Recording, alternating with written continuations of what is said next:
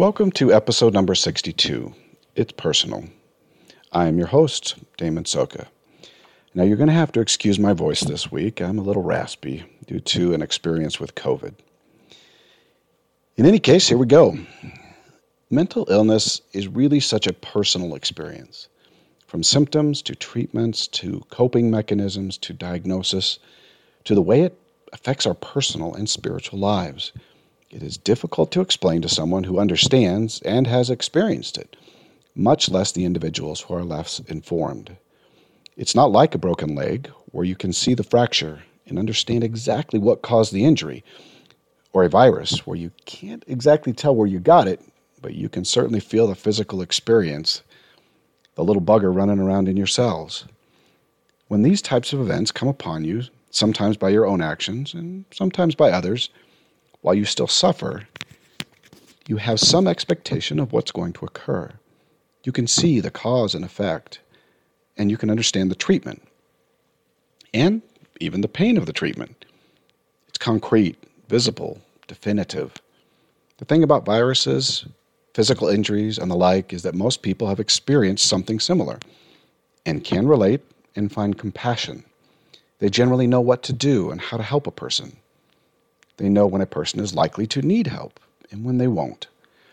Now, this doesn't mean that people still won't do awkward things when you have an injury or a virus.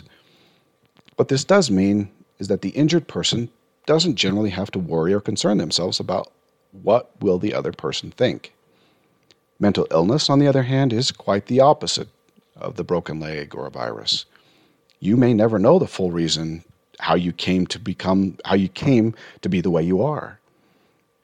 There is no guarantee that you'll be healed, that you're going to get any better even marginally. There's no guarantee that it will not get worse over time. There is no physical break of some kind to X-ray or virus you can test for, and your body chemistry can actually look very normal with the disease. There is no definitive test for bipolar, depression, anxiety, only somewhat vague discussions and definitions about symptoms and feelings. There is also no particular set of defined symptoms for each mental illness.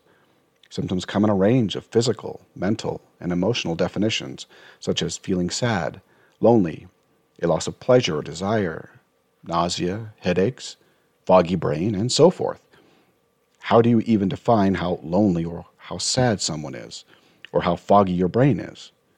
You can't hook them up to the sad meter or the foggy brain probe. The definitions of the symptoms are often even as vague as the illness itself. The final straw in all of this is that most people have not experienced mental illness. Only about 20% of us do, and that really leaves 80% of us without a clue. Of the ones who have experienced it, a good portion will deny its existence.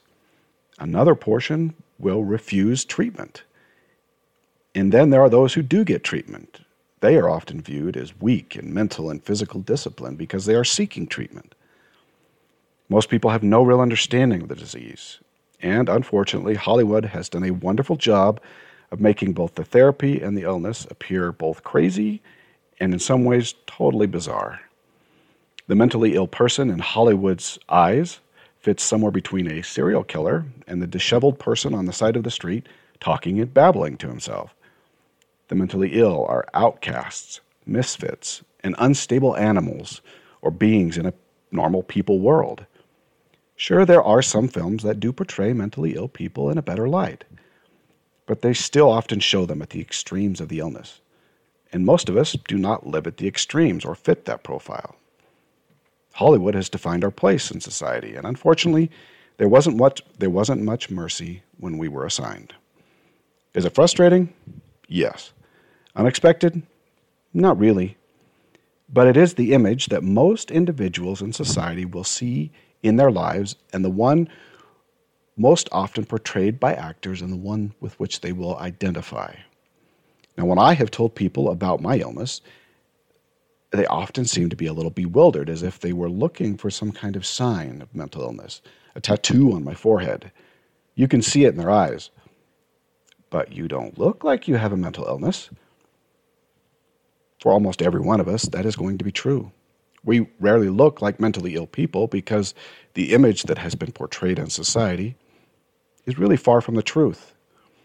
The only real people that get any attention for mental illness in our society are often actors or powerful people who are having drug abuse issues or marital problems or addictions of all sorts.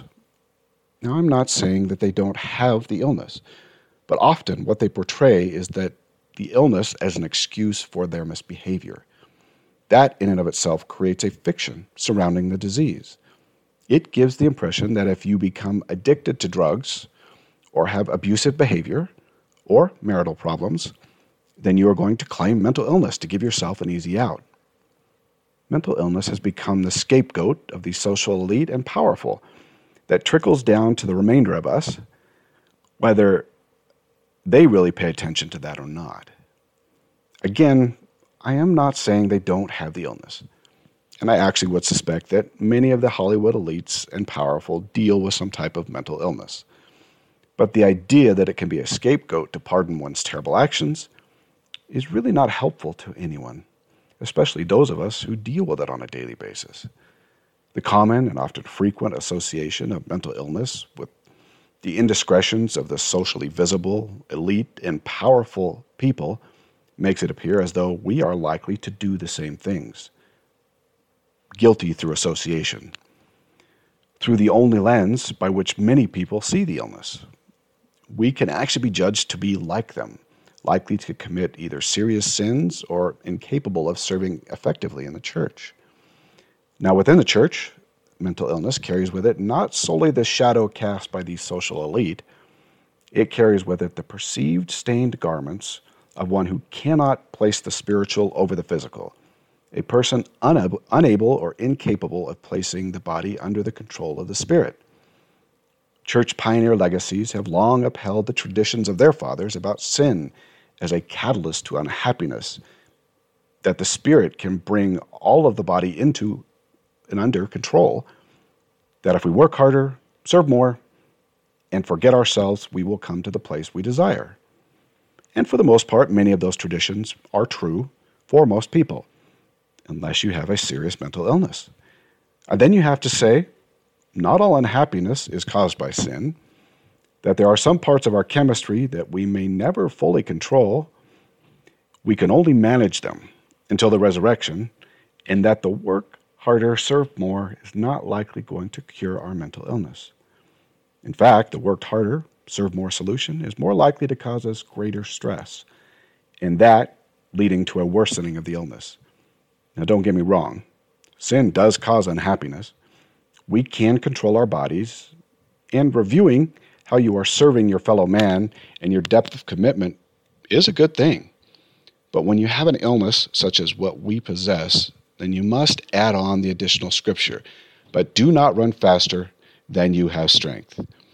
This means that we work and serve to the level of the illness and the level that the Lord allows. We govern our bodies as best we can and do our best to treat the illness with the best medicine possible, with, of course, the help of the Spirit. We also make sure that we are doing our best not to sin by commission or omission. Mental illness does not give us a free pass to do what we want, but rather it is a weakness given by the Lord we must work through with Him and His commandments. Now, given the image and the shadow cast upon us by social elite and pioneer traditions and legacy, the mental illness tag comes with some baggage that does not belong to us, but is going to be our cross to bear within the confines of church membership. To understand this, you have to understand how the brain works when it comes to something new. Our brain does not like foreign ideas just hanging around in their own isolated corner of the mind. The brain needs understanding and association. And so instead of taking the new idea and just building upon that new idea, the brain pulls from its experiences, both conscious and subconscious, to create an identity around this new information. Basically, filling in the blanks with things that the brain already knows. Whatever the brain thinks might be relevant actually is going to become part of the idea until proven otherwise. Unfortunately, this causes all kinds of identity problems, incorrect associations, biases, and assumptions. This is where the baggage often lives in the minds of others, and it can be very difficult to root out those assumptions because some of them will be long-held beliefs. The brain makes these assumptions, links, associations, and biases all the time, and more especially in our new situations and new information. It's just part of the human condition, and part of the brain where the Lord would like us probably to do a little better. When he talks about judging righteous judgment, I think that he had this filling in the blanks process in mind. We are actually all guilty of it at one time or another, and judging the book by its cover. Our mind simply fills in the blanks because it doesn't like to have blanks. It's just the way we're built. Now, I found in my travels and my many moves throughout the United States that negative stigmas surrounding mental illness are prevalent both in and out of church membership. Now, I suffered from moderate to severe bipolar until my mid-30s, and still suffer mild to moderate depressive episodes due to pain. Now, obviously, since I broadcast it to the world now, you might think that I really don't care, who knows? Actually, that would be far from the truth. I do care very much. I understand the risk I take in broadcasting my personal experiences with the illness to the world. But I am willing to take that risk because I believe that knowledge is a powerful antidote to ignorance and a healing balm to those who suffer. For many years, I felt lost in the church, both due to the stigma and that I could not find how a person with mental illness is supposed to live the gospel. I knew fairly early on that I was not going to be able to live it the same way as other people. My body and subsequent illness was not going to allow for it. Now, I've talked about this in almost every one of my episodes. I was going to need to adjust to the illness. But how was actually another story. There didn't seem to be, or doesn't seem to be, any existing doctrine surrounding mental illness, even vague doctrine. And I needed more than, "This too shall pass, and it shall be for your good," as answers. I wanted answers in the form of doctrine and examples of saints who had passed through what I was experiencing. I was often frustrated at the lack of information, both within and without the church. I knew that the problem was more widespread within the church membership, at least anecdotally, but I often could not find answers to my spiritual concerns with the illness. I really wanted to know how to live the gospel with the weighted chain of mental illness. I wanted to know what the Lord expected of me.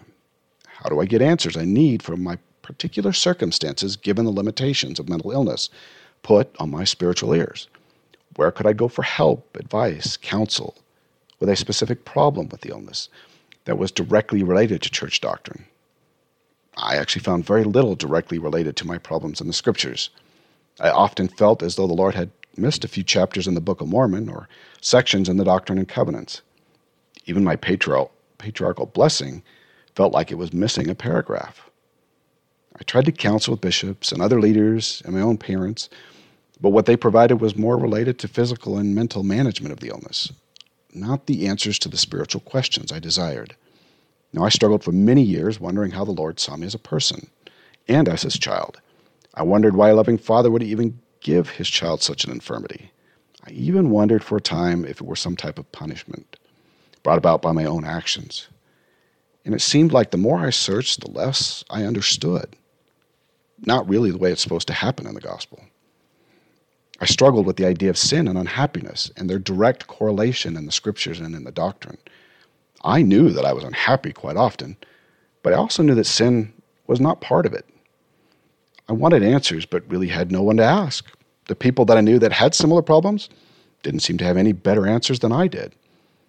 I really wondered why the Lord would not have at least paused one moment in all of Joseph's revelations to say, "Oh, by the way, for those of you who suffer with mental illness." I really felt as though a part of my life, a big part, didn't belong to church doctrine and membership. I had trouble reconciling all types of issues in the church, sin and unhappiness, happiness in general, spiritual feelings, controlling my physical and emotional body, punishment, unable to connect socially, the ideals and possessing the characteristics of faith, hope, and charity, or in my case, the lack thereof. I really wanted to know what I could do to resolve my concerns. I prayed much, sought answers, but what arrived by Pony Express rather than Google Fiber? I, like almost every one of us who suffers, had to learn how to suffer.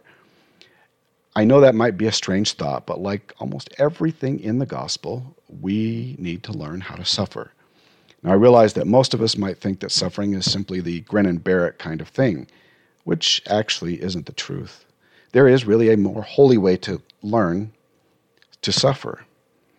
Now, I spoke about that in one of my more recent podcasts.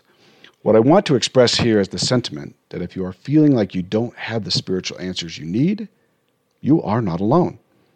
I have yet to find very specific doctrinal answers other than what I have shared in these podcasts. I realized not too long ago just how many members of the church the church desire spiritual answers, and just how many are suffering.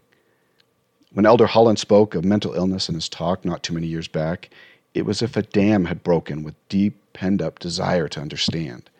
His talk was wonderful, and it did open the eyes of many to the suffering of many of the saints. But in the end, it did not provide those specific answers I desired so much. Yes, it provided for hope and a knowledge that the Lord is listening and He understands and that He answers the prayers of His people. But in the end, I was right back where I started as far as details and understanding the doctrine surrounding mental illness. Now, I think in some ways I can understand why no specific instructions or doctrine have been given. Certainly, each of us approaches the illness in different ways. Treatments, our own spiritual concerns, specific questions will all differ depending on where we are in that journey. But that still doesn't answer the question why those who have walked the road already and succeeded didn't seem to leave any signpost along the way for us. The kind that says, if this is happening in your mental illness life, this is the path you need to take. I still wonder about the lack of information, especially when the illness itself robs you of the ability to feel the one being who can answer the question, the Spirit. What answers I have gleaned over time, I have tried to express in these podcasts, and I hope they've been helpful, but I can't say that I've answered everything. I even find myself still wondering about specific questions that I do not know if I will ever be able to answer them clearly in this life. Now, I am okay with that in my life right now. I accept that the Lord answers in His time, and for now, I believe I have enough. But I do think very often about those who are desperately searching for something or someone to give them what they need to take that next step, who are reaching out to the Lord in their illness but can't see His hand through the darkness reaching back. I do pray for them often. I think about them more often. Every time I sit down to record another podcast, I feel that weight of their suffering, and I hope that I can at least bring one moment of clarity or a glimmer of peace. Because I have been at those crossroads far too many times without answers. The kind where instead of taking one path or another, you just sit there and cry out, what do I do? The one thing that I have learned over time is that answers will come and do come, often not when we expect them, and you need to be in the right place at the right time. And of course, listening with whatever antenna you have available. The Lord does and will answer. Of that, I do know. Now, speaking of these answers, I have often found it interesting that we are never told what, if anything, the Father answered Christ when in the garden He asked that the cup pass from Him. Now, I can't imagine that the Father could have answered the question because He knew that the Savior had to bear the cross alone without help from Him. Now, yes, there was an angel, but I believe that to be more physical comfort rather than answering this question. Now, I think that the Savior knew what He needed to do, and the lack of an answer was probably the answer itself. I am not sure why answers from the Lord take so much time, and why these moments without clarity seem to be so very important to our lives here on earth. But I have experienced so many of them that I know that they are very important for us. Sure, I understand the idea of patience, timing, making sure that we are ready for the answer, our own spiritual preparation, and our ability to hear the answer. And maybe those are the answers to my question. But somewhere deep inside of me, something says that there exists a greater purpose to all of this waiting and searching. that maybe, just maybe, it's a very important part of celestial life. Now, I realize that to change the stigma and to work through those answers to tough questions, you're going to need to be able to confide in someone or others. Now, I have a list of questions you should probably consider, but in the end, it's going to be a very personal decision. If you have a tendency not to tell anyone, you are not alone. Except for this podcast, I generally fall into that category. I tend to wait and specifically choose those who I tell. I don't like people treating me differently because I have a mental illness. I don't think anybody with a mental illness really does. I'm also more reserved, as I believe most people I know who suffer with mental illness, and I suppose that this contributes to my tendencies. Now, in the end, you'll simply have to go with what suits you personally and how it might affect the relationships with those with whom you confide. Here are the questions for you. These are the considerations you will need to really truly think about. First question, what is the level of understanding of the person that you're going to talk to? Do they have any understanding of the illness? If not from some experience, then perhaps from the internet or other ways. Would they be able to understand the illnesses? Or do they have biases and stigmas already associated with the illness that might be difficult to dislodge? And then how much are you going to have to explain? Now, you may have to ask some questions to see what they understand and what biases you might need to help them change. Question number 2, what is your purpose of telling this individual? Why are you telling this person? Can they help you? Are you trying to teach them? Often, that true purpose is going to answer your question about whether to tell them without any further need to evaluate. What are you expecting when you tell them? How do you see the conversation developing, and what do you expect as a result? Will they be helpful to you? Is this going to help you or someone else or even the public perception in general? Now, question 3, what might be the consequences of them knowing? Understand that when we tell people, it's going to create blessings and consequences, such as changes in relationships, changes in behaviors, and changes in people you might not always like or appreciate. Again, you'll have to go back to the idea about how a brain works and how it fills in the blanks. When you tell this individual, who else might come to know of your illness? Understand that telling one person might be telling several or many. Make sure you understand in some way who might know through the person you are telling, and if you, at this point in time, want those people to know. Question number 5. Can you teach the person about your illness? Are they teachable? And would they understand sufficiently to be able to see you as you really are and not just now see the illness? So the question here is really, is this person teachable enough? And would it be valuable for them to learn about the illness in some way?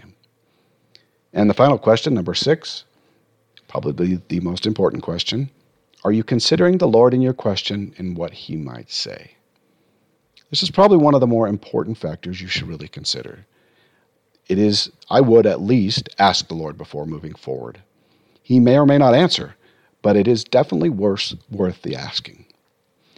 Now, in the end, it's going to be your decision, and you're going to have to live with those blessings or consequences. As for me, I've had many differing experiences, and actually most of them have been positive, but I can't say that all of them have been.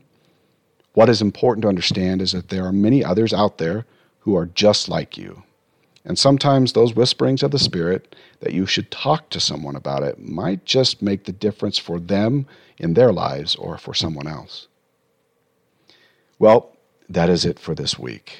By the way, if you're enjoying these podcasts and think that you might know someone who might enjoy them as well, recommend it to them. As for this week, may the Lord be with you, and may you fight to do your part and then allow the Lord to do His. Talk to you next week.